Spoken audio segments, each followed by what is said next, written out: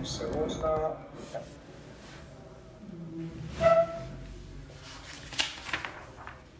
Beshem Hashem naaseh venatzliach, Hashem aleinu berahama v'yarviach. Como ven todos, tenemos nuestro querido Hajam Shlomo Benhamu con nosotros.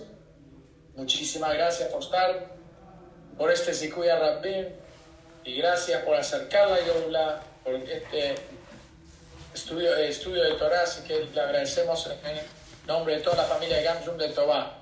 Este shiur que sea en agradecimiento a Borolán para todos los secuestrados que ya salieron, y que vayan Hashem en el Zehut Tefilot, que salgan los que quedaron arriba de 100 secuestrados, que salgan sanos y salvos, estoy seguro, con agradecer a Borolán, con Simha, con las Tefilot, con la Torah que vayan Hashem, Klal Israel está estudiando.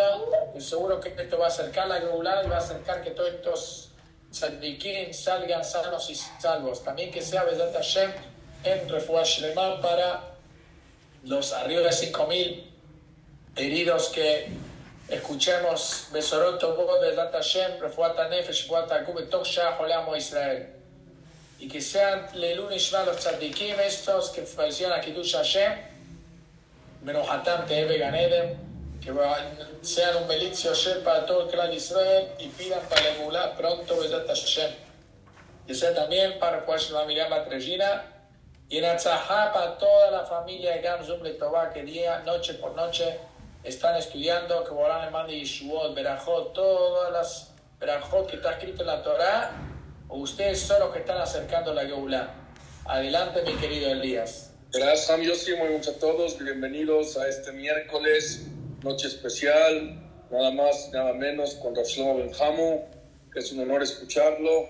Ya saben, cuando está él es Torah desde la raíz, Torah profunda, así va a ser esta noche. Decirles también que mañana Ramay Benjo, el domingo Hamzal Isaed, el lunes Hamzul y Catania, seguimos toda la semana, Torah.com, la mejor opción en Torah, todos los shurim, más de 10.000, 12.000 shurim en el página. Decirles también que el shur, como es Ham Yossi, sea para todo Am Israel, Berajá Yatzlajá, Besorot Tovot que Hashem mande. También decir que Bezat Hashem sea para Refuah Shlema de todos los heridos de Am Israel, Miriam Balpenus, Miriam Balpechina, Miriam Batzarata, Rabba Kaon, Rab Yehuda, Ades Benchai Esther, Rabba Kaon, Rab Zahar Ben Miriam, Rabba Kaon, Rab Tov Kuk Ben Shoshana, también para Yosef Ben Alicia, Jacob Ben Anita Hana, para Leti Ben Lectura Virian, Margot Silva Estrella, todo el que necesita Refuah Shlema y que sea Leilun Ishma, todos los caídos al Kiddush Hashem, también nuestro Mashiach Ifani, Ham Shlomo Benhamu, yo lo conocimos muy bien, Ramatitiarau, Haim Ben Etel, también que sea para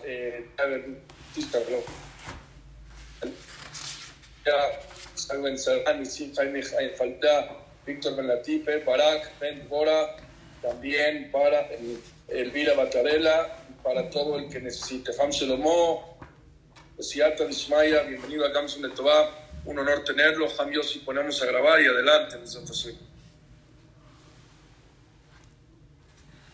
Hola, muy buenas noches a todos.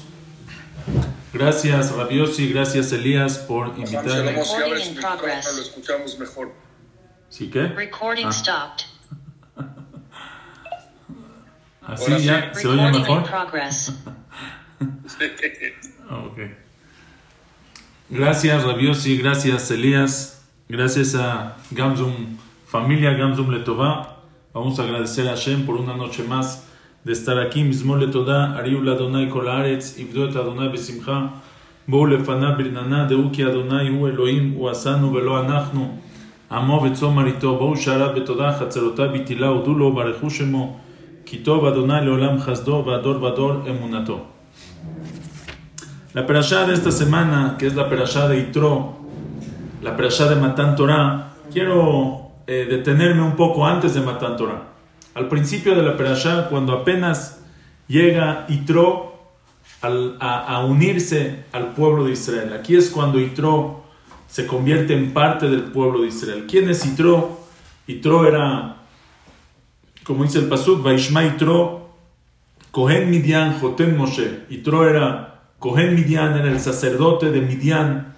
Era Jotem Moshe, el suegro de Moshe. Cuando Moshe Rabenu se escapa de Mitzrayim, se escapa de Egipto, muchos años antes, cuando era joven Moshe, después de haber matado al egipcio que estaba golpeando al hebreo y a Moshe lo quieren juzgar y lo quieren matar, Moshe se escapa, llega a Midian y llegando a Midian se casa con Tziporá, que es la hija de Paró, la hija de Yitro.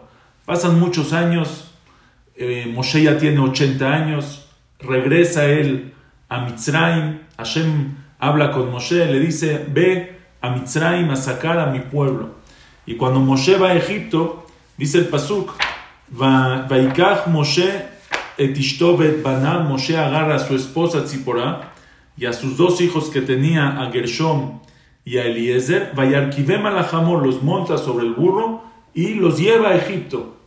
Pero dice aquí Rashi en la Perasha de la semana que cuando llegó Moshe a Egipto con su esposa y con sus hijos y salió Aarón a Cohen, salió Aarón su hermano para recibirlo, le dice su hermano, ¿qué estás haciendo? ¿Para qué estás trayendo? Con los que ya tenemos estamos sufriendo. Toda la gente que está ahí está sufriendo. Y estás trayendo más gente para meterlos a este sufrimiento.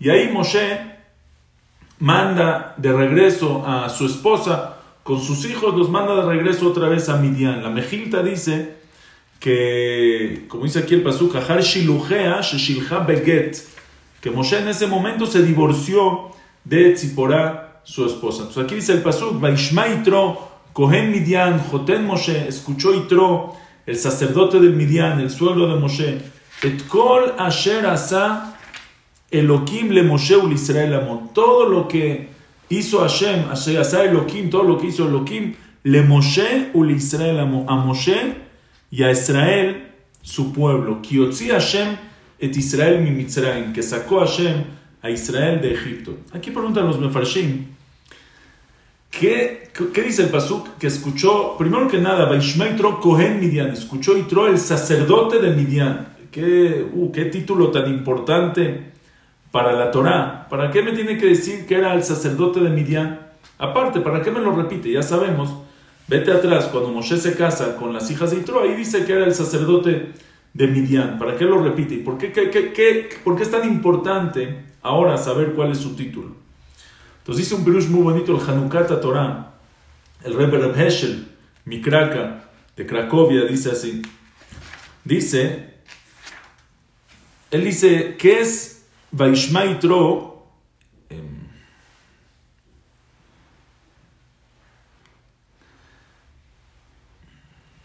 Entonces él dice así. Ok. Dice que la Gemara dice en Masejet Yevamot, En mekablim gerim lo bime David velo bime Shlomo y lo limot Mashiach, que no se recibían gerim, conversos no se recibían en el pueblo de Israel ni en tiempos de David ni en tiempos de Shlomo. ¿Por qué no se recibían ¿Por qué no se recibían gerim, conversos en tiempos de David y en tiempos de Shlomo? Entonces la Gemara, porque ya que el pueblo de Israel estaba en un nivel muy alto, había riqueza, había comodidades, en tiempos de Shlomo eran todos ricos, entonces nosotros sospechamos que cada uno que se viene a convertir, su conversión no es de Shem Shamayim, no es en verdad porque quiere unirse al pueblo de Israel, sino que él quiere los beneficios, quiere la riqueza, quiere la grandeza, y en verdad no se está convirtiendo completamente en Shem Shamayim. Por eso no se reciben. Pregunta la Gemara, ¿cómo me dices esto? Si Shlomo mismo, Shlomo Amelech se casó con la hija de Paró. Entonces, si Shlomo se casó con la hija de Paró, ¿cómo se casó? ¿Se casó con una goya? No, la convirtió. Quiere decir que sí se aceptan conversos en tiempos de Shlomo. Tú me dices que no aceptan conversos en tiempos de Shlomo porque vienen por las comodidades y por la riqueza y no es de Shem Shamayim. Entonces, ¿cómo Shlomo mismo se casó con la hija de Paró y seguramente la convirtió? Entonces, ¿cómo sirvió esa conversión? Dice la Gemara, eso nos pregunta. Todo lo que no podemos hacer conversiones, todo lo que no aceptamos a los conversos, a los gerim, es porque nosotros decimos llegaron por la riqueza. Pero la hija de Paró, que era hija del rey de Egipto, Entonces, ella ya viene de grandeza. Ella no necesita convertirse para la grandeza del pueblo de Israel. No necesita, aunque no le den esa grandeza, ella ya tiene grandeza. Entonces, a la fuerza que lo que se convirtió fue el Shem Shamaim y por eso podía. Entonces, él dice así. Aquí también, el pueblo de Israel cuando sale de Egipto, ve se les parte el mar, cruzan el mar, tienen muchas riquezas, les pasan milagros, les cae pan del cielo. Todo el mundo quería ahora juntarse con el pueblo de Israel. Israel estaba en su mejor momento. ¿Y cuál debería de ser la halajá? Que no se reciban gerim en ese momento, que no se reciban los conversos. Entonces, ¿cómo puede ser que a Yitro, que vino, lo aceptaron, Yitro se convirtió y se hizo Yehudí? Para eso dice el pasuk, Vaikach Yitro Kohen Midian Joten Moshe. No, Yitro, ¿qué crees? Yitro era Kohen Midian, ya era el sacerdote de Midian, como dice aquí Rashi. Shaya Yoshev Bichvodo Shel Olam. Él tenía el cabo del mundo, tenía todos los honores del mundo. Él no necesitaba venir por la grandeza de Israel. También tenía grandeza en donde estaba. Dice entonces, ese que era Cohen Midian, que él tenía todo lo mejor, por eso lo aceptamos al pueblo de Israel, por eso aceptamos su conversión. Ok. Entonces Paró viene y le trae a Tziporá, le trae a sus dos hijos, y dice el pasuk, Vayavó Yitro, llega Yitro, sus hijos y la esposa de Moshe llegan al desierto donde estaba el pueblo de Israel, Hara Elohim, ahí cerca del Har Sinai. Vayomer el Moshe anijo tenja, le manda a decir, Yitro le manda a decir a Moshe, yo soy tu suegro, estoy viniendo, estoy trayendo a tu esposa, a tus hijos. Sale Moshe a su encuentro.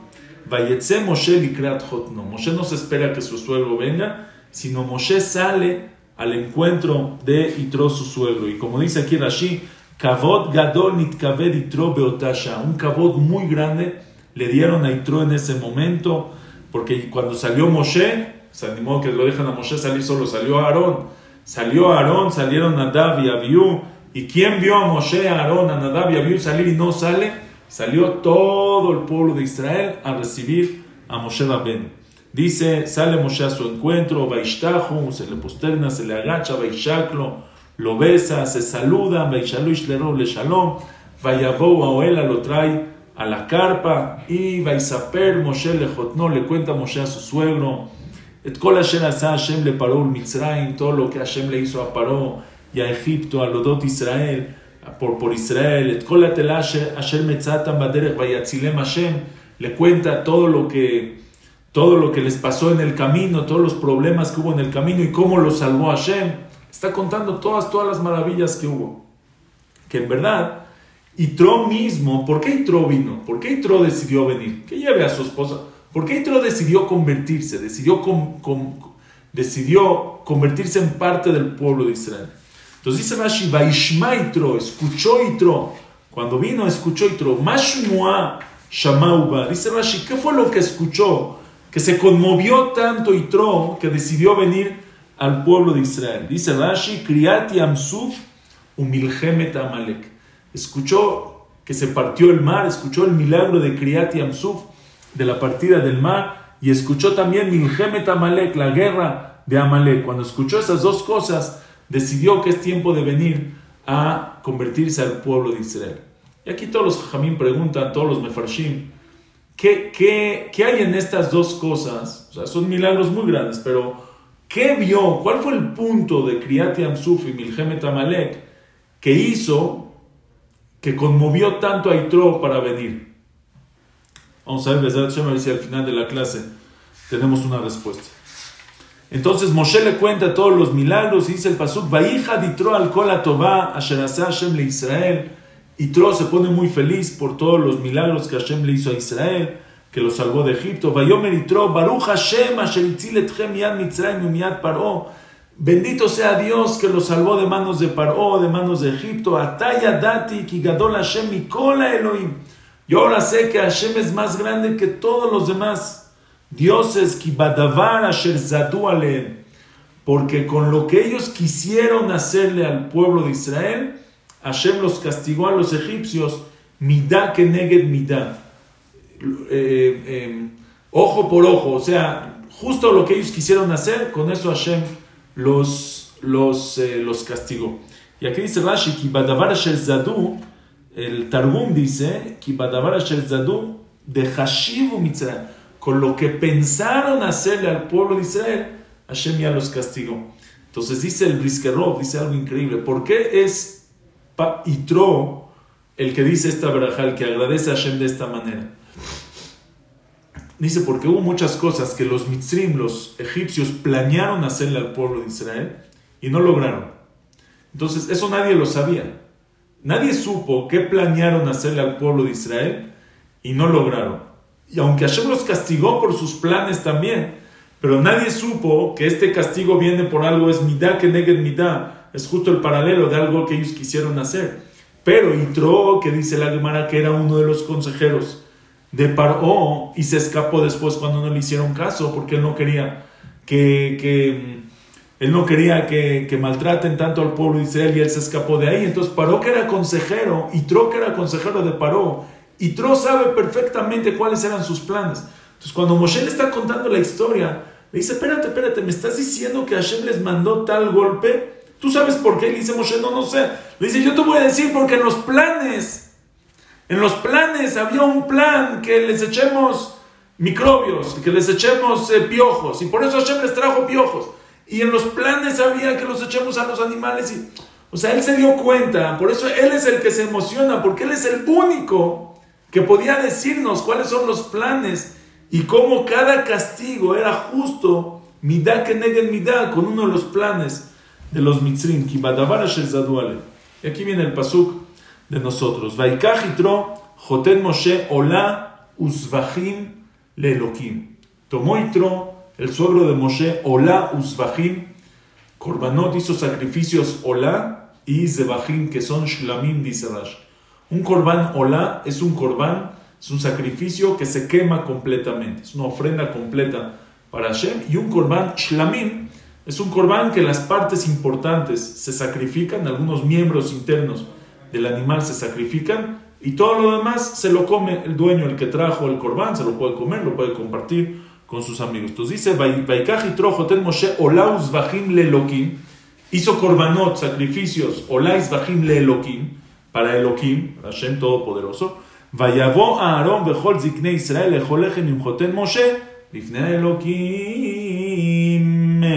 Y llegó a Aarón y todos los ancianos de Israel a comer pan con el suegro de Moshe frente a Hashem. Hizo una seudá, hizo una comida y todos ahí comieron con Moshe. ¿De qué era esa seudá? O era seudá todayá, o una seudá de agradecimiento por los milagros, o hay quien dice que era la seudá de Seudat Mitzvah, de que se convirtió Yitro, se hizo Brit Milá, hizo Tevilá, hizo una fiesta, era el hatán de la fiesta, y le hicieron una fiesta, y esa era la fiesta que había. Aquí vienen los Rishonim, el Ramban, Rabbeinu Bachie y otros, y hacen una pregunta. A ellos les molesta un tema. El pasuk dice que Yitro, los korbanot que hizo, los sacrificios que hizo, fueron olá uzvachim le Elokim. ¿A quién sacrificó estos korbanot? A Hashem, pero al nombre Elokim. La Gemara dice que los korbanot no se hacen para Elokim, no se hacen para el nombre de Hashem Elokim. Dice la Gemara al final de Masejet Menachot, Dafkuf Yud Amud Aleph, 110, es el último daf de Masejet Menachot, casi al final, dice la Gemara, Citania, Amar Rabbi Shimon ben Azai, dijo Rabbi Shimon ben Azai, Bour maktiv be Perashat Korbanot, ven a ver lo que está escrito en la Perashá de los Korbanot, Shelo neemar bahen lo el velo Elokim el Hashem. No dice ni Kel ni Elokim, solamente Hashem. Quiere decir, siempre en las Perashot, siempre que veas que se hace un Korban, que se sacrificia un Korban, dice Korban la Hashem, Korban para Hashem, Yud Ke Vav Ke. Olá la Hashem, reach nijoach la Hashem, y veaish que akrib korban la Hashem. Siempre en los korbanot va a decir el nombre de Hashem Yud Ke Vav Ke. Nunca vas a encontrar un korban que sea para Elohim ni para aquel. Para esos nombres no se hacen los korbanot. Dice por qué. Dice, Shelo litem pitchom pe lebal din lachlok. Para que no darle un argumento al que quiere discutir. ¿A qué se refiere esto? Dice Rashi, lebal din la omrim reshuyot arbe. והדבר מוכיח שזה ששמו כך ציוום להקריב לו מנחה, וזה שמו כך ציוום להקריב לו פרים וזה אלים, לכך נאמר בכולם, ריח ניחוח להשם. Se explican los mefarshim así. Elohim, Yud Ke Vav Ke es el nombre de Hashem. Hashem se llama Yud Ke Vav Ke. Elohim significa juez, el que tiene poder. Decimos Elohim, todopoderoso. El que tiene poder se le llama Elohim. No nada más a Hashem le llamamos Elohim, decimos Elohim, pero todos los que tienen un poder se les llama Elohim, tienen poderes. Por ejemplo, a los ángeles, muchas veces los ángeles se llaman Elohim. Al juez se le llama Elohim, a los jueces, dice el pasuk. Elohim lo tekalel, a los jueces no puedes maldecir, les llamamos Elohim. Dice el pasuk, lo yeleja, en la parasha de la semana, el segundo mandamiento, lo yeleja Elohim ajerim al panay, no tengas otros dioses, Elohim ajerim. Los poderes que no sean tu Dios, no pueden ser tu Dios, Elohim ajerim. Y también a Hashem, le abdil, pero también a Hashem, Elohim, le decimos, él es Elokea Elohim, Elokea Elohim, el Dios de los dioses. El poder de todos los poderes, todos los Elohim, todos los que tienen poderes y fuerzas, no es una fuerza propia que ellos tienen, sino todo viene de Hashem, Elohim. Ahora, entonces dice, ¿qué pasa si una persona va a decir, este corbán mío es corbán para Elohim? Entonces alguien se puede, aunque tu intención sea corbán para Hashem, pero alguien se puede confundir que estás trayendo un sacrificio, una ofrenda, para algún otro poder que también se llama Elohim. Por eso dice la Gemara, nunca vas a encontrar korbanot, sacrificios que sean ni para aquel, ni para Elohim, ni para él, ni para Elohim, ni para aquel, ni para Elohim, que puede llegar uno a confundirse que lo estás sacrificando para otro Dios. Por eso solamente Hashem, Yud Ke Vav Ke. Yud Ke Vav Ke es el nombre de Hashem.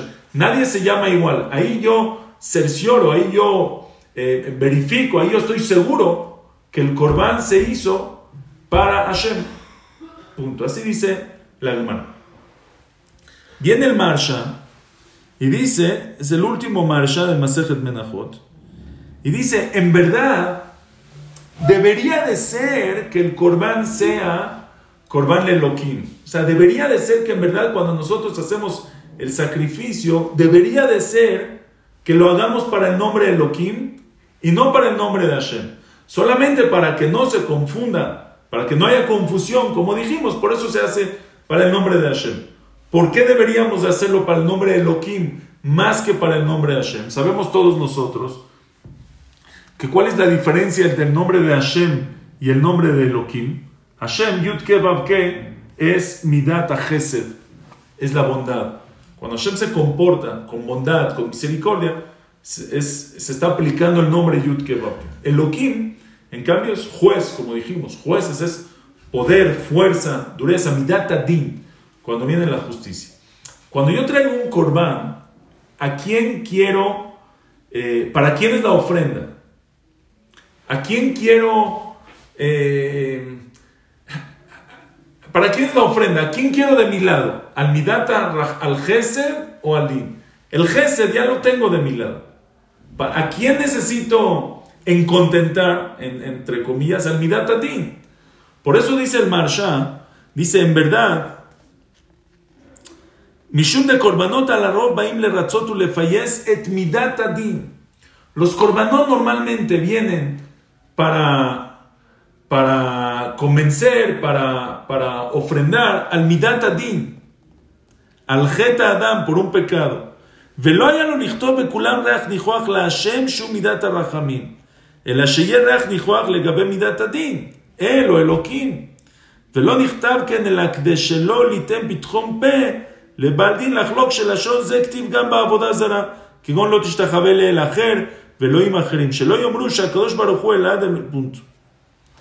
Entonces dice, en verdad debería de ser que en los korbanot sí diga korban lakel o korban Elohim, porque estoy ofrendando para el Midat Adin, para Hashem, por supuesto, no son dos personas, Hashem y Midat Adin, pero para el Midat Adin de Hashem. Pero para que no haya confusión, para que no digan que es para la boda zara, que también se llama Elohim Aharim, por eso el pasuk dice que el korban es la Hashem. Así explica él. Marsha, así dice la Gemara, el que quiere profundizar más en esto, que vea el Nefesh HaChaim, Shar, Gimal, Perek, Tet, que ahí también el Nefesh HaChaim explica más profundo todavía por qué los korbanot son para Hashem y no para Elohim, que Elohim son diferentes fuerzas, cada quien que le interese que lo vea. Viene el Ramban y pregunta, una cosa, después de todo este relajo, ya se acabó lo difícil, no sé si los revolví o no, pero se acabó lo difícil, aquí ya se desrevuelven. Si los korbanot tienen que ser para Hashem y no para Elohim, como dice el pasuk, que vino Vayavó Vaikach Yitro Joten Moshe Ola Uzvachim Le Elohim. ¿Cómo dice el pasuk? Que Yitro trajo Ola Uzvachim Le Elohim. El Ola, sus sacrificios fueron para el nombre Elohim, para Hashem, pero para su nombre Elohim. Si dijimos que no puedes traer un korban que sea para Elohim, tiene que ser para Hashem. De hecho, el pasuk más adelante en Perashat Mishpatim, dice el pasuk Chavbet Yutet, Zoveach la Elohim Yahoram, Bilti la Adonai Levado. Dice el pasuk, Zoveach le Elohim, el que sacrifica le Elohim a los dioses, Yahoram, es muerte, es Hayab Mita. Bilti la Hashem Levado, solamente Hashem Yudke Vavke. Entonces, la simple explicación es, Zoveach la Elohim, el que sacrifica un sacrificio la Elohim a los otros dioses, a la Avodah Zarah, el que hace un sacrificio a la Avodah Zarah, o el que hace cualquier servicio a la Avodah Zarah, Yahoram es Hayab Mita. Si había testigos, si había advertencia, lo llevan al Bedín, es pena capital, el Bedín lo mata.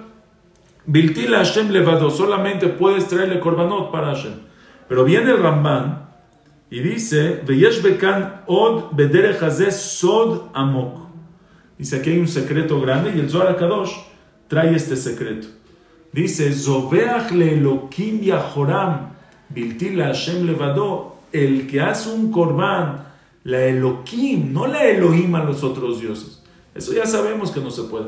Pero incluso el que hace un korban para Hashem, pero Zoveach la Elohim, pero su korban, su sacrificio es para el nombre Elohim Yahoram. Es Hayab Mitah, no se puede. Bilti la Hashem Levado, solamente debe de ser para Hashem, para Yudke Vavke. Entonces, ¿cómo puede ser que Yitro, su korban, fue Vaikach Yitro Joten Moshe Ola Uzvachim Le Elohim? Si no puede una persona hacer korbanot para Elohim. Esa es la pregunta que hace aquí el Ramban. Viene el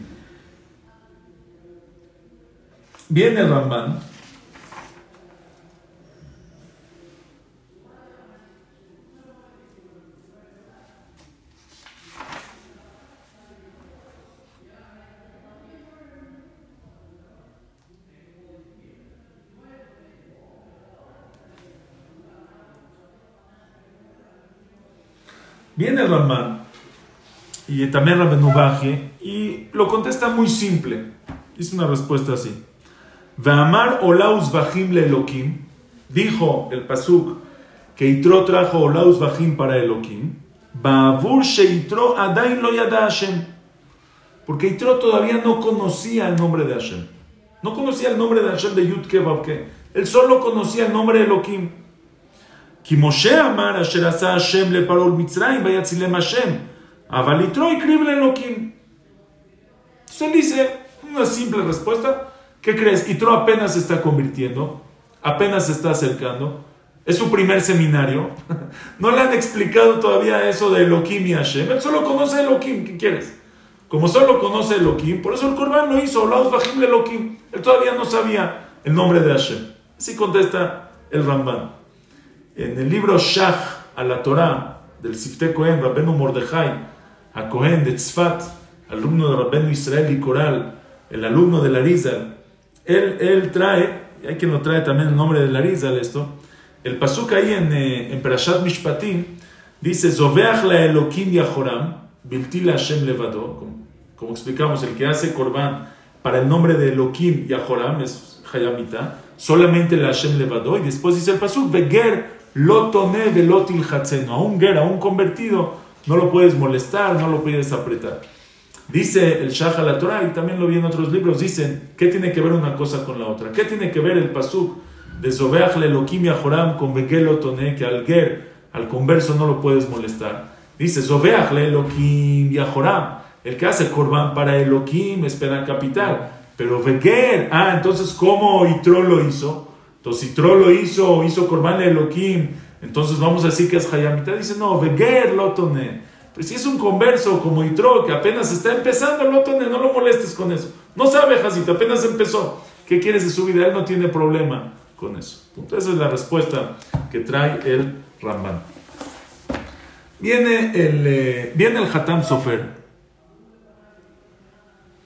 Viene el Hatam Sofer y dice una respuesta increíble.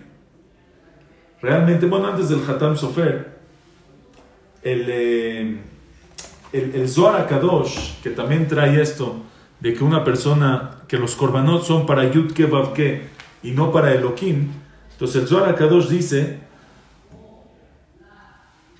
lo trae el Meshech Chochma, dice al revés que el Maharsha. Solo lo digo para tener completo el panorama. El Maharsha dijo que en verdad el Korban debería de ser para el nombre Elohim, para Midat Adin. El Korban es para el Midat Adin, para que no nos acuse, ¿sí? Y lo hacemos para el nombre de Hashem, para no confundir. El Zohar HaKadosh dice al revés. Dice el Korban no lo puedes hacer para el nombre. El Korban, la función del Korban es despertar esa cualidad que está arriba. Es despertar la cualidad. A veces, el Midat HaChesed, la cualidad de Chesed de Hashem, no está tan activa por pecados que tenemos, por temas, no está activa. Si hacemos un Korban, entonces activamos el Midat HaChesed, activamos el Chesed de Hashem. Por eso el Korban tiene que ser Korban la Hashem Yud Ke Vav Ke, que es Chesed, para activar el Chesed. Pero si tú vas a hacer un Korban para Elohim, lo que estás activando es el Midat Adin, es lo que estás activando. Estás activando la justicia, eso no queremos eso. Una persona pecó, de por sí tiene Midat Adin. Vas a hacer un Korban para Elohim, para el Midat Adin, para despertar más esa cualidad y ese ducto de din, de justicia. No, por eso el Korban tiene que ser Korban la Hashem y no tiene que ser Korban le Elohim. Ese es el Zohar HaKadosh. Viene el Hatam Sofer y dice, y el Zohar también habla de esto, dice una explicación increíble y aquí nos vamos a llevar una gran lección para toda la vida. Dice el Hatam Sofer, ¿qué pasó que los Korbanot De Yitro fueron Korban le Elohim y no fueron Korban la Hashem? Cuando no se puede traer un Korban para Elohim, todos los Korbanot son Korban la Hashem. Dice el Hatam Sofer, en verdad, hay un pasuk más en la Torah, en el Tanaj, que dice que los Korbanot son para Elohim. Hay un pasuk más. ¿Dónde dice el pasuk?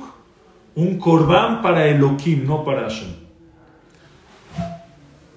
Dice el pasuk, lo decimos cuando hay un Brit Milá, lo decimos. Dice el pasuk en Teilim, Zivche Elohim Ruach Nishbar, Lev Nishbar Venitke Elohim lo tivze.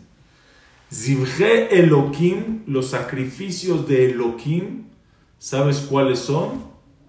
Ruach Nishbara, un Ruach, un espíritu roto.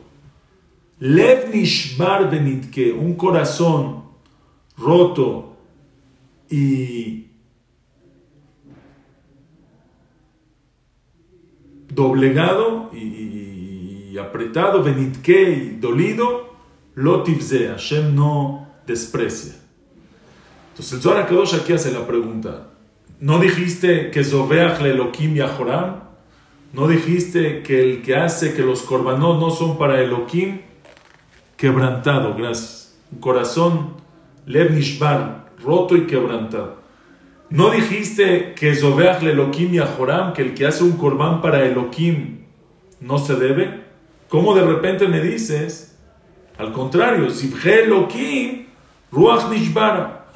Los Zebahim de Elokim son Ruach Nishbara, son corazón roto. Entonces el Zohar dice, es diferente el corazón roto. En el corazón roto, si traes un corazón roto, ya puedes traer un Korban de Elokim. ¿Qué significa? Dice el Hatam Sofer, oigan esta explicación maravillosa. Dice el Hatam Sofer lo siguiente. Dice el Hatam Sofer, en verdad, todo lo que un Korban sirve no es según la justicia. O sea, si nosotros nos vamos con la línea de Midat Adin, si nosotros nos vamos con la línea de la justicia, no hay lugar para un Korban. ¿Qué es un Korban? Una persona pecó. Una persona pecó, Chas Shalom, hizo un pecado grave. Debería de... Una persona que se rebela en contra del rey, se merece un castigo. A veces el que se rebela al rey, a veces hasta es pena capital, a veces lo matan, a veces sufre, lo alen. Muchas cosas pueden haber, merece un castigo. Trae la persona un Korban, un animal. Al pobre animal lo matan. Y la persona lo expía, sale expiada, sale limpia. Que según el Midat Adin no funciona. Explica el Ramban en Perashat Yitro que cuando uno trae un Korban, el Korban simboliza, una persona reflexiona lo que a él mismo le debería de pasar. Dice el Ramban, una persona cuando peca bemachshava, bedibur u bemaase.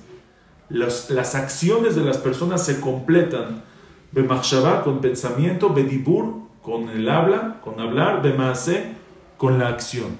Entonces dice, cuando una persona pecó y pecó con estas tres cosas, Hashem dice, trae un Korban, vas a poner tus manos encima del animal, que es el maase, la acción, ¿sí? Vas a decir vidui, vas a confesar con tu boca, que neged adibur, veisrof ba'esh hakere ve'akelayot shem klea machshava ve'atava, y quemas en el fuego los intestinos, los riñones, que son klea machshava ve'atava, son los kelim que llevaron al deseo y al pensamiento, ve'akeraim que neged yadav, las patas, que son las manos y los pies de la persona. Veizrok Adam, salpica la sangre, que es como si fuera Dam Nafsho, la sangre de uno mismo. ¿Para qué? Adam ba'asotó kol ele. Para que una persona reflexione cuando están haciendo todo esto. Kijata lelokav begufo benafsho. Él pecó en su cuerpo, y por eso tiene que quemar el cuerpo del animal, y en su alma. Adamu anefesh, la sangre es el alma, y por eso se salpica la sangre. Lo aleno debería de ser que él mismo se derrame su sangre y reciba el castigo y le pase algo a su cuerpo. Lule gesed abore, solamente que llega el gesed, la bondad de Hashem. Shelakach mimenu tmura, que Hashem dice, ¿sabes qué? Con que tú reflexiones y me des algo a cambio de ti, yo ya te lo recibo. Vekipera korban hazeh sheyeh damo tachat damo, nefesh tachat nefesh, etc. Quiere decir, dice el Ramán, cuando una persona trae un korban, es para que yo reflexione, que todo esto que le está pasando al cabrito me debería de pasar a mi hija Shalom. Y Akadosh Baruj Hu con su gesed, con su favor, está diciendo que le pase, trae un korban en vez, temura en vez de ti, y cuando una persona reflexiona, se arrepiente, ya no lo vuelve a hacer, y Hashem lo perdona. Ahora, eso es Gesed, como el Ramán mismo dijo, Lule Gesed Abore. Eso es favor. El Midat Adin, una persona que no le hizo, se rebeló en contra del rey y lo van a matar, no le puede decir al rey, ¿sabes qué? Mata a mi vaca en vez, yo ya no lo vuelvo a hacer. No hay mata a mi vaca en vez. ¿Sí? La Teshuvah funciona, Gesed. Me está sacrificando algo en vez. Eso es Gesed. Eso es Midat a Gesed. Según el Midat Adin, según la justicia, según el camino de la justicia, no hay lugar para un Korban. Por eso el Korban no lo puedes sacrificar para Elohim, para el nombre de Elohim, que es Midat Adin. Porque según el Midat Adin, según el camino de Elohim, de Midat Adin, no hay lugar para el Korban. Si yo voy a tener un sacrificio para Midat Adin, me va a decir, no sé de qué me estás hablando. Aquí en este tribunal de Midat Adin, en este salón de Midat Adin, no sirve de nada lo que estás haciendo. No te puedo perdonar. Tienes que salirte, te vas al salón del Gesed, al palacio del Gesed. Gesed, bondad. Dice, Hashem, no me puedo yo matar a mí mismo, pero te voy a traer, no me puedo sacrificar a mí, pero voy a sacrificar un animal en vez de mí. Ya reflexione. Dice Hashem, Gesed, aquí es bondad. ¿Qué crees? Bienvenido.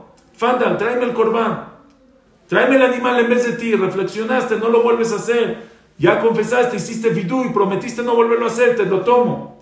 Pero eso es en el palacio del Gesed. Por eso el Korban se trae para Hashem, Korban la Hashem, Reach Nihoach la Hashem, solamente para Yud Ke Vav Ke, para Midat Gesed, pero no puedes traer un Korban para Midat Adin, porque en el camino del Midat Adin, en el palacio, en el tribunal de la justicia, no cabe el lugar del Korban, no puede haber un Korban Leshem Elohim. ¿Está claro? ¿Hasta aquí está bien? Pero todo esto es, vean, aquí viene la joya. Todo esto es cuando una persona va a sacrificar a un animal en vez de él. Eso es Gesed. Pero ¿qué pasa si una persona se sacrificaría a él mismo? El castigo es que lo maten. Si él trae un animal en vez de él, que el animal sirva es Gesed. Pero ¿qué pasa si una persona se sacrifica a él mismo? Ese sacrificio ya se acepta también según Midat Adin, la justicia. Todo lo que es Gesed es que yo te acepte a un animal en vez de a ti. Pero si me trajiste a ti, esa es justicia, te lo recibo. Esa es justicia, expiaste porque te sacrificaste tú. Si tú te estás sacrificando, eso ya hasta el Midat Adin acepta que es un sacrificio que se puede recibir. Dice el Pasuk, Zivche Elohim. ¿Sabes cuál es un sacrificio que puedes sacrificar para Elohim, para Midat Adin? ¿Sabes cuál es el sacrificio que se recibe también en el tribunal de la justicia, también en el palacio de la justicia? Zivche Elohim, Ruach Nishbara, espíritu roto. ¿Qué es el espíritu? Lev Nishbar Benitke. Vengo yo con todo mi deseo, vengo con mis ta'avot, con mis deseos, con mis anhelos, con lo que yo quiero, con lo que yo deseo. Quiero hacerlo, pero quiero mucho. Y sacrifico, y mieshet nafshechem nefesh, es razón, con todo mi deseo, mi esperanza, quiero hacerlo. Y lo sacrifico, rompo mi espíritu. No lo hago por Hashem. Eso es Zivche Elohim, te sacrificaste a ti. Esa es tu sangre la que está salpicando en el Mizbeah. Te sacrificaste a ti, eso se acepta también según Midat Adin. Zivche Elohim, Ruach Nishbara, Lev Nishbar Benitke, Elohim lo tivze. Elohim no lo desprecia, Midat Adin lo recibe. Mucha gente piensa que este pasuk se refiere a Zivche Elohim Ruach Nishbara, una persona que está todo quebrantado, está por cosas que le pasaron. Según esto, no son cosas que le pasaron. Es lo que tú sacrificas de ti mismo, lo que estás dispuesto a sacrificar por Hashem. Pero es que yo quiero. El otro día estábamos estudiando Gemara, la Hot Shabbat. Hay un problema, no se puede cepillar los dientes en Shabbat con pasta de dientes. La pasta de dientes, esa es memareach, no se puede. Entonces dijimos, hay pasta de dientes líquida que se puede usar en Shabbat, etc. Y uno dice, pero no puedo, pero yo no voy a poder, yo necesito lavarme los dientes en Shabbat. Me siento todo mal, me siento todo raro. Imagínate que un Shabbat no tengo la pasta de dientes líquida. Ya no me lavo los dientes. ese va a ser un sacrificio que vas a hacer. Lev nishbar venitke elokim lo tivze. Eso es Zivche elokim. Quiero, necesito. Es que me gusta comer eso. Pero no se puede. Hashem dijo que no. ¿Qué estás sacrificando? Te estás sacrificando a ti, tu deseo. Quiero hablar lashon hara, lo quiero decir. Le quiero gritar a tal persona. Quiero. Y lo rompo. Me quiero dormir 1 hora más. Pero lo rompo y me paro y voy a la tefilá y pongo tefilín. Y quiero ir a tal lugar, pero es Shabbat y no lo hago. ¿Qué haces? Te estás sacrificando a ti. No trajiste algo en vez. No trajiste un animal en vez. Te trajiste a ti. Zivche Elokim Ruach Nishbara. Dice el Hatam Sofer, Yitro, ¿sabes a quién sacrificó? A él mismo. Yitro era Cohen Midian, era el sacerdote de Midian. Tenía todos los placeres, tenía todos los acomodos, tenía una casa grande, tenía una casa bien, era feliz, no le faltaba nada. Y llegó, ¿a dónde? Al desierto, a un lugar seco, para vivir en carpas. ¿Qué estás haciendo, Yitro? ¿Dejaste todo lo que tenías para venir a vivir aquí en el desierto? No te falta nada. Yitro, ¿a quién se sacrificó? A él mismo. Dice el pasuk, Vaikach Yitro Joten Moshe Olaus Vachim Le Elokim. Sus korbanot, sus sacrificios de Yitro fueron para Elokim, fueron para Midat Adin, porque son aceptados también según el Midat Adin. Se acercó a sí mismo, sus deseos, sus comodidades, estás acercando, estás sacrificando por el nombre de Hashem. Esa es la grandeza que hay. Una persona, un muchacho se va a la yeshiva.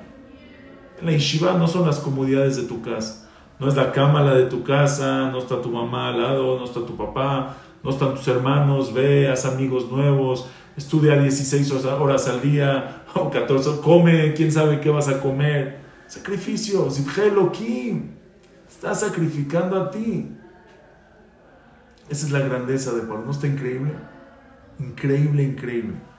¿Qué pasa cuando una persona se sacrifica a él mismo? Cuando una persona se sacrifica a él mismo. ¿Qué pasa cuando también el Midat Adin recibe tu korban, recibe tu sacrificio? Cuando una persona se sacrifica a él mismo, merece yeshuot grandes, merece salvaciones grandes, le llegan a la persona. ¿Por qué? Porque te sacrificaste a ti. También el Midat Adin ya lo recibió. Contaron que una vez llegó un yehudí con Rav Steinman, Alav Shalom. Rav Steinman, el Gadol Ador, y le dijo que tiene 4 hijas que no se han casado. 4 hijas que están esperando su shidur. Ya son grandes y nada más no se mueve. Le dice a Rav Steinman, el señor Jajam, a ver si me puede dar una verajá, un consejo, deme algo. Le dijo Rav Steinman, le dice, mira, que hagan una kabbalah tus hijas, las 4, que van a hacer un acto de vitur, de levater, cada día. Cada día, cada una de las 4 va a hacer un levater, va a ceder algo a alguien. Cada día, una vez al día van a ceder. Dice, eso puede traer la salvación, eso puede traer la salvación en Hashem. Hicieron una tabla, la pusieron en el refri y cada día, cada una que hacía un vitur ponía una palomita y así lo hicieron todos los días. Pasaron 4 meses y las 4 se comprometieron una tras otra. ¿Qué pasó? Levater. Hiciste Zivche Elokim. Trajiste un korban, pero no trajiste un korban de un animal. Trajiste un korban del bueno. Trajiste a ti de korban. Ahí el Midat Adin ya no se puede oponer. Ya no hay. El Midat Adin ya aceptó. Sacrificaste a ti mismo. Ya lo hiciste. Es sabido, también es conocido la historia que uno llegó con Rav Chaim Kanievsky, que no tenía muchos años, no tenía hijos, y entró con Rav Chaim Kanievsky y le pidió una verajá. pero casi lo obligó, le dice, Jajam, me tiene que prometer que voy a tener un hijo. Le dijo, mira, ve y busca una persona que se queda callado a la hora de un pleito y pídele una veraja. Busca a alguien que se pelearon con él y podía contestar y se quedó callado. En ese momento pídele una veraja. Y así fue, este señor pensó que era fácil encontrar, pero no lo consiguió. Hasta que una noche estaba en una fiesta, en una boda, y en eso se vio a dos personas peleándose, y uno le empezó a gritar al otro, y lo empezó a insultar, y le empezó a decir algo de su trabajo, de su negocio, y el cuate se quedaba callado, y en eso estaba a punto de pararse y regresarle una buena, corre. El señor que le dice, por favor, no le contestes.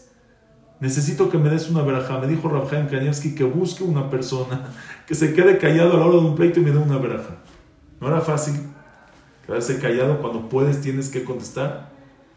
Le dio la verajá, se quedó callado, le dio la verajá y ese mismo año tuvo un hijo. ¿Cómo es posible? Zivje Elokim Ruach Nishbara. Rompiste tu Ruach, rompiste tu naturaleza. Ese acto de romper, ese es lo que trae la Yeshua, eso es lo que trae la salvación. Dice el Malbim, lo trae en todos sus libros, en todos los Humashim, en todos lados el Malbim repite el mismo Yesod. Dice el Malbim, la persona es Olam Katan, la persona es un mundo chico y el Olam, el mundo, es un mundo grande. Dice, no les voy a leer todo porque está largo, pero dice, Akadosh Baruch Hu, Iskil bechokhmato lekasher anagat shnei haolamot hael. Akadosh Baruch Hu conectó estos dos mundos, el mundo grande y el mundo personal, el mundo de la persona. Hashem los conectó. Bekishurim niflaim dakim vachavalim ruchanim neelamim. Dice, están atados, están conectados. Hay un cableado ahí espiritual que está conectado. Beofen sheanagat ateva vejukea baolam agadol. Las leyes de la naturaleza en el mundo grande. Y kan'u veimashchu achar anagata maasima bechirim baolam akatan. Esto es en Teilim Lamed Vav Vav. Dice el Malvin, Hashem lo conectó, que la naturaleza en el mundo grande se rige y se dirige por medio de la naturaleza de la persona en su mundo chiquito. Dice, Acheidmu aolam ve'adam, vean qué precioso, hasta que parece el mundo y la persona, Kishnek lezemer, aneerachim be'erechecha. Son como dos instrumentos musicales que están conectados. Sheitnaneu turea kinora gadol, lefima shifretu a la kinora katan leumato. Dice, imagínate que tú tocas un violín chiquito y lo que tú tocas en el violín chiquito se escucha en el violín grande que hay del otro lado. Dice, Achekol maase adam ra o tov, cada acto de la persona, bueno o malo, Yeorer kenegdo ra o tov baolam agadol, despierta para él en el mundo grande, bien o mal. Entonces él dice, una persona, lo dice en Shir Hashirim, lo dice en varios lugares, una persona que rompe su naturaleza hace que pueda romperse la naturaleza en el mundo grande. ¿Por qué los Jajamim dicen, haz una Kabbalah? Una persona necesita una Yeshua, necesita una salvación. ¿Qué hagas? Haz una Kabbalah. Recibe algo sobre ti. ¿Por qué tengo que recibir? Porque recibe algo sobre ti. Rompe tu naturaleza en algo tuyo para que se refleje eso. Hashem va a romper la naturaleza en el mundo grande para ti. Dice el Malvim aquí, así Hashem creó el mundo, es el sistema de la naturaleza. Rompe tu naturaleza. Eso es Zivje Elokim. Haz un Zivje Elokim. Haz un Korban para Elokim. Haz un Korban que el Midat Adin lo acepte. Haz un Korban, sacrifícate a ti. No me traigas otra cosa. A ti sacrifícate. Algo que a ti te gusta. Quieres contestar a la hora y te rompes por dentro para no contestar. Zivje Elokim. Hazak Baruch, te ganaste. Rompiste la naturaleza. En el mundo grande se rompe la naturaleza. levater, cede, perdona, cállate la boca. Vas a ver Yeshuot. Salvaciones uno ve. Con eso explican un midrash muy famoso. El midrash dice que el mar, cuando se partió para el pueblo de Israel, para allá la semana pasada, el mar no se quería partir en verdad. Cuando Moshe le dijo al mar que se abra, el mar no se quería abrir. Y al final, ¿por qué se abrió el mar? Dice el pasuk, Hayam ra'a vayanos. El mar vio y se escapó. Dice el midrash, Mar ra'a, ¿qué vio? Aronosh el Yosef ra'a. Vio el Aarón, vio el ataúd de Yosef. Cuando vio el ataúd de Yosef, ahí se partió el mar. Todos preguntan, ¿qué tiene que ver una cosa con la otra? ¿Qué tiene que ver que se partió el mar por el ataúd de Yosef? La respuesta es, el mar no se quería partir, porque esa es la naturaleza del mar. El mar, su naturaleza es que está completo, no que está partido a la mitad. Pero cuando vio a Aronosh el Yosef, Nas mipnei anas, cuando pasó Yosef rompió su naturaleza. Yosef se sacrificó a él mismo, Zivje Elohim de Yosef. Yosef rompió su naturaleza y eso le dio el zehut, el mérito, eso se reflejó en la naturaleza del mundo, en su mundo chico. Yosef rompió su naturaleza y eso se reflejó en el mundo grande, que el mar se parte por el pueblo de Israel y pueden cruzar el mar. Esa es la grandeza del Zivje Elohim, de cuando uno sacrifica a él mismo. Dice Rav Hutner, dice algo tremendo. Al final de la Perasha pasada, dice el pasuk, Zahor, dice el pasuk, viene ahí la guerra de Amalek con el pueblo de Israel. ¿No? Dice el pasuk,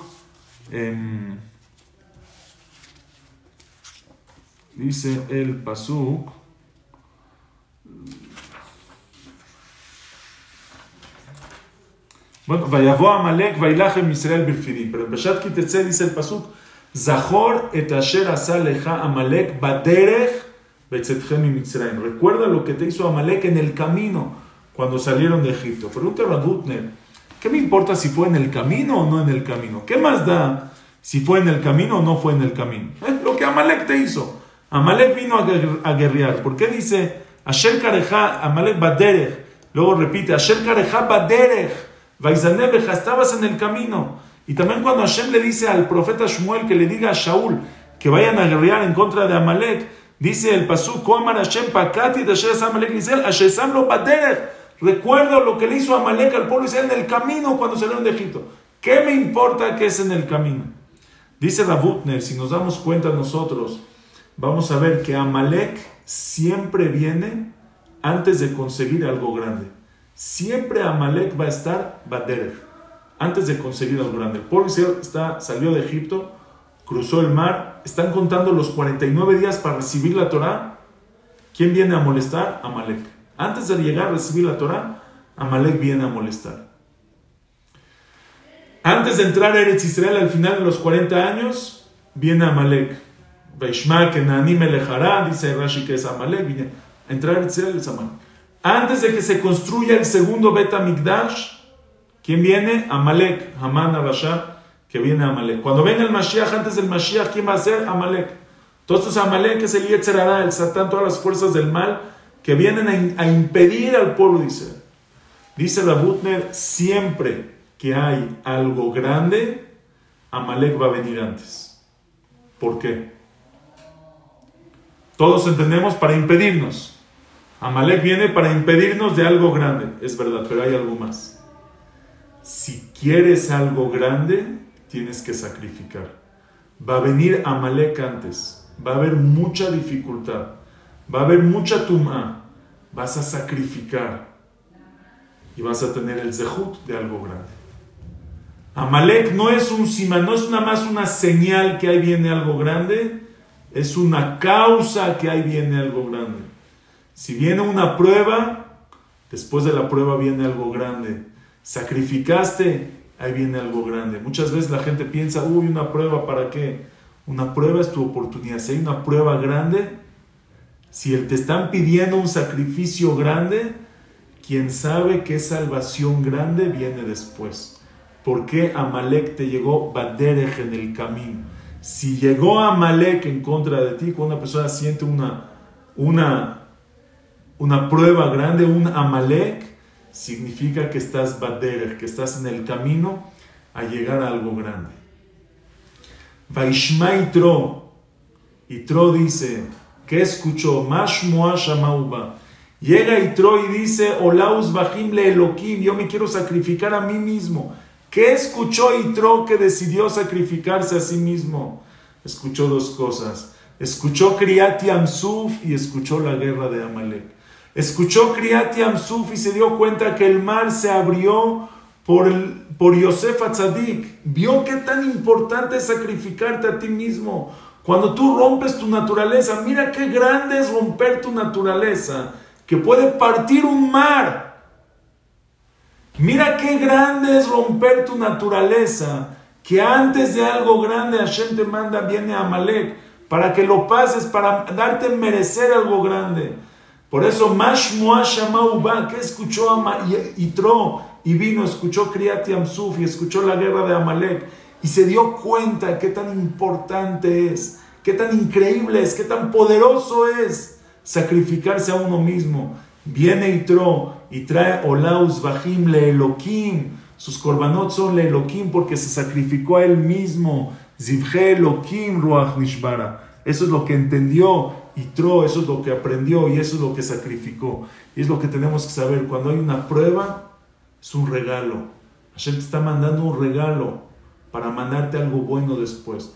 Te está dando una oportunidad para romper tu naturaleza, para después romper la naturaleza por ti. Rompe tú tu naturaleza, Bejiri, como dice el man. Con tu libre albedrío, elige romper tu naturaleza en tu mundo chico, para que Hashem en el mundo grande va a romper la naturaleza por ti. Les quiero decir, solo para terminar, un pirush, un vort increíble del Meshech Chochma.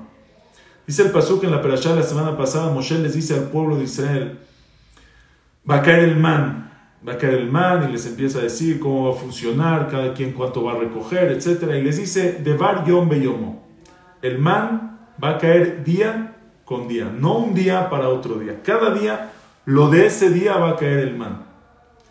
Dice, no nada más que no va a haber de hoy para mañana, sino veloto tiru mimeno ad boker. Había una prohibición, no puedes dejar para mañana. No puedes, te lo tienes que comer todo hoy. No puedes dejar para mañana. Ahora, no era fácil, era una prueba tremenda para el pueblo de Israel. Una persona necesita tener comida en la alacena, necesita comer una persona cuando va uno a un hotel. ¿Sí? Se va de viaje, va a un hotel. No se lleva comida para mañana. ¿Qué dice? Mañana voy a comprar. Sí, pero algo para tener. Y si está cerrado, yo qué sé. Uno va de viaje, ¿no? Cuando la gente va de viaje, compra tortas para el avión. Tortas para el avión. Estás viajando 5 horas de noche. En tu cama duermes más tiempo.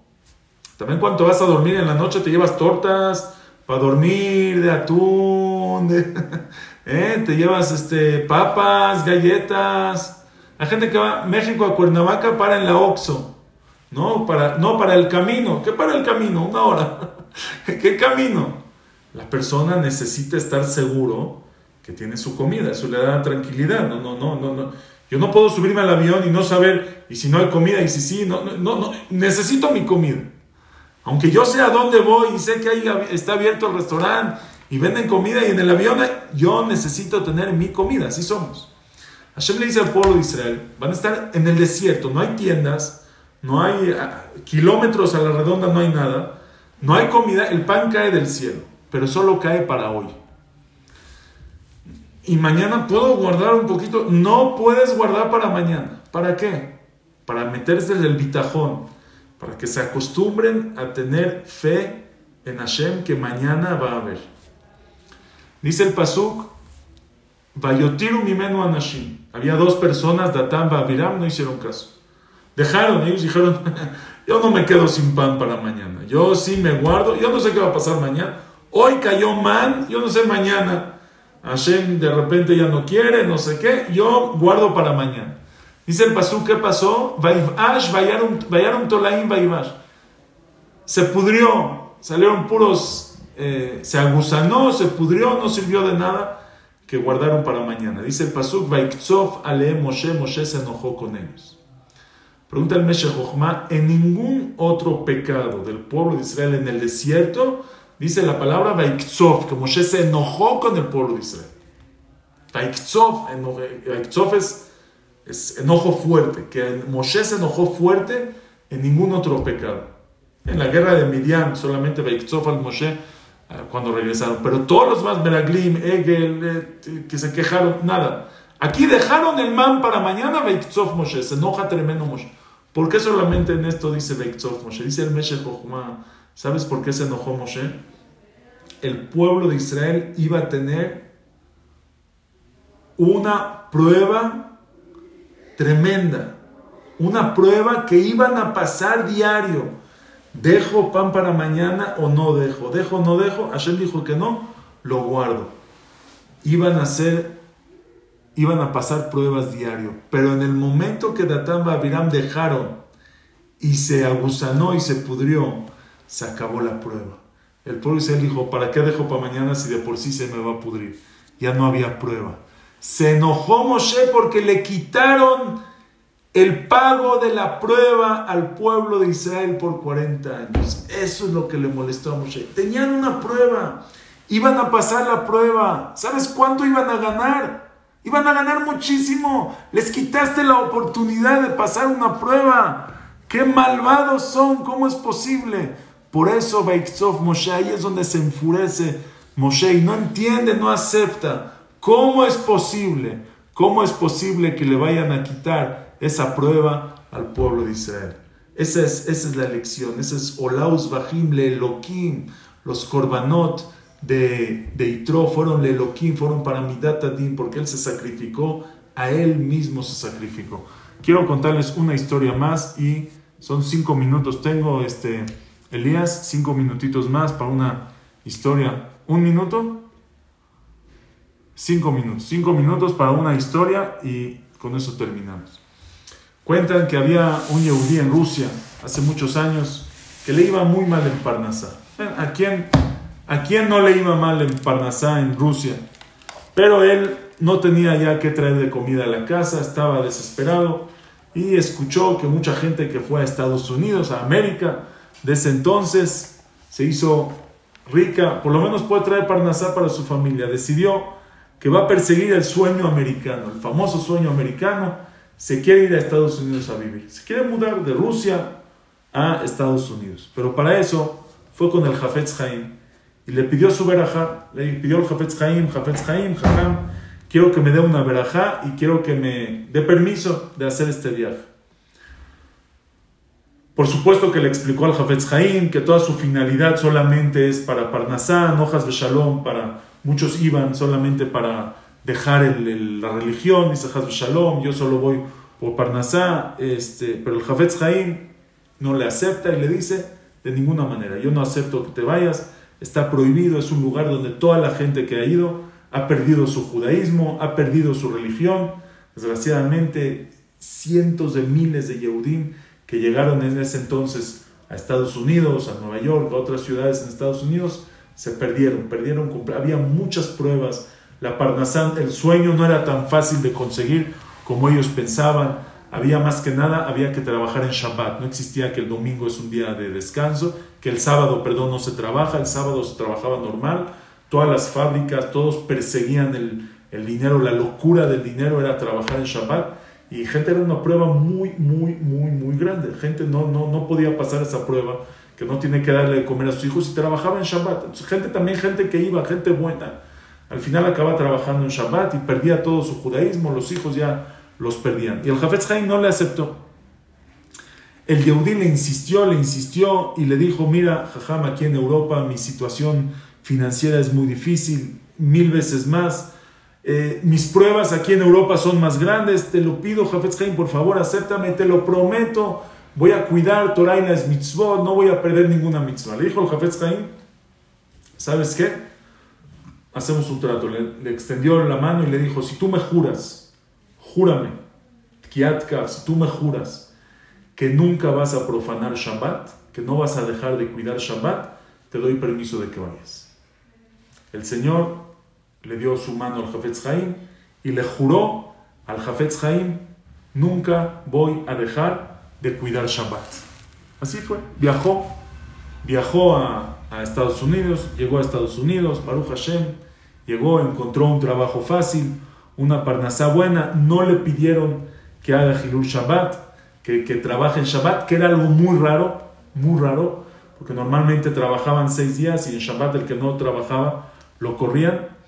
Y así fue su vida, estaba tranquila. Un año desde el día que lo recibieron en ese trabajo, hasta que pasó un año, y al año lo llama el gerente, el director de la fábrica ahí, del trabajo, lo llama, lo sienta y le dice: mira, hasta ahorita Shabbat tenías libre, de hoy en adelante necesitamos que trabajes también el sábado, que trabajes en Shabbat. Y se lo dijo muy claro: si no aceptas trabajar en Shabbat, entonces no tienes a dónde regresar el domingo. Una prueba difícil, mucha gente, como les dije, no la pasó, pero no, ¿qué se hace? Prueba. Por un lado su parnasá está en la balanza, pero ese yehudí no se rompió. Él se acordó perfectamente que le juró al Hafetz Haim y le dijo: lo siento mucho, yo cuido Shabbat, firmó, donde se despidió y se fue a su casa.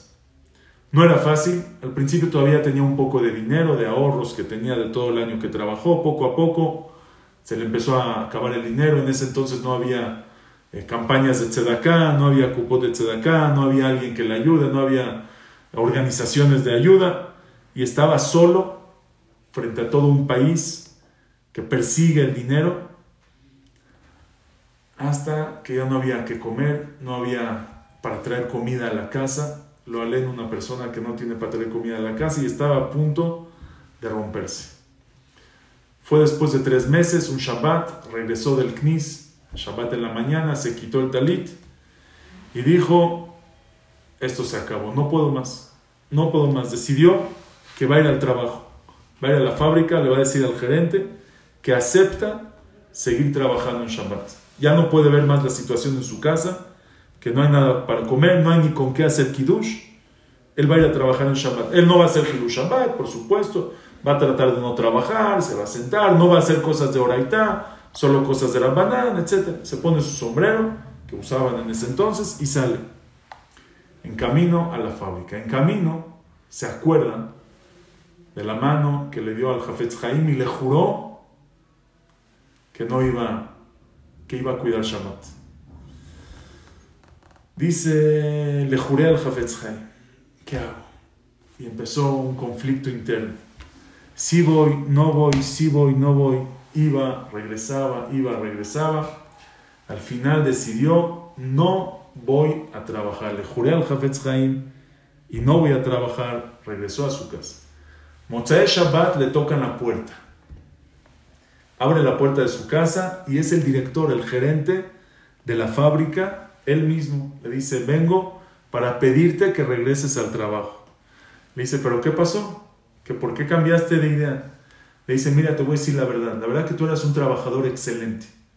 Y un día yo le recomendé al dueño de la fábrica que te suba de puesto, que te dé un puesto más arriba, con más sueldo, pero es de mucho más responsabilidad. Yo le dije que tú eres una persona muy buena y muy responsable, y eres muy leal. Y el dueño me dijo: y si no es leal, ¿yo cómo sé si es leal o no es leal? Entonces, la única manera que yo tenía para convencerlo, le dije: mira, él es una persona muy leal. Tú vas a ver que él va a estar dispuesto incluso a perder su trabajo para las cosas que son leales para él. Él no va a trabajar en Shabbat, aunque le quite su trabajo, para que veas cómo es una persona con sus valores bien fuertes. Y me dijo el dueño: vamos a hacer una prueba. 3 meses lo vamos a dejar sin trabajo, que se le acabe todo el dinero. Y vamos a ver si va a seguir siendo leal a sus valores o no. Y así fue. Hicimos una prueba. Y hoy se cumplieron tus 3 meses. Vengo a pedirte que regreses. Vas a tener un mejor puesto y un mejor sueldo. Esa es la historia. Dice Rav Naftali Kovshitz: muchos lo que aprenden de esta historia es que una persona por hacer mitzvot, por cuidar Shabbat, no pierde. Que eso es verdad. Dice Rav Kovshitz: yo aprendí algo más. ¿Por qué justo en el último Shabbat es cuando más difícil se le puso la prueba? Todo el tiempo tuvo prueba. Pero ¿por qué la prueba más difícil fue justamente el día que llegaron? Dice, ¿sabes por qué? Porque se necesitaba un Zivje Elohim. Porque si ves que Amalek está fuerte, significa que algo grande viene después. Si hay una prueba fuerte en este momento, si te estás sacrificando a ti mismo, entonces el Midat Adin Zivje Elohim, Ruach Nishbara, ahí viene algo grande después. Nunca desperdicies una oportunidad para alcanzar algo grande. Que Hashem nos ayude. Le pedimos siempre a Hashem, Alte Vienu Liden Isayon, que Hashem no nos ponga en pruebas, pero que tengamos siempre claro que una prueba es un escalón. Una prueba es una piedra que tienes en el camino. O te puedes tropezar y caer, o te puedes levantar y alzar y llegas a algo más grande que hay allá arriba. Que Hashem nos ayude siempre y veamos pronto la Geulah Shlema Bimera B'Yamenu. Amén. Muchas gracias. Qué mensaje tan potente, qué clase tan potente, qué mensaje. Dice acá, qué grande es San Shlomo y qué grande el secreto que explicó recién de romper nuestra naturaleza para recibir Yeshua. Aunque lo hayamos escuchado, lo explica tan bonito y tan claro que entra a la Neshama y a la mente y al corazón.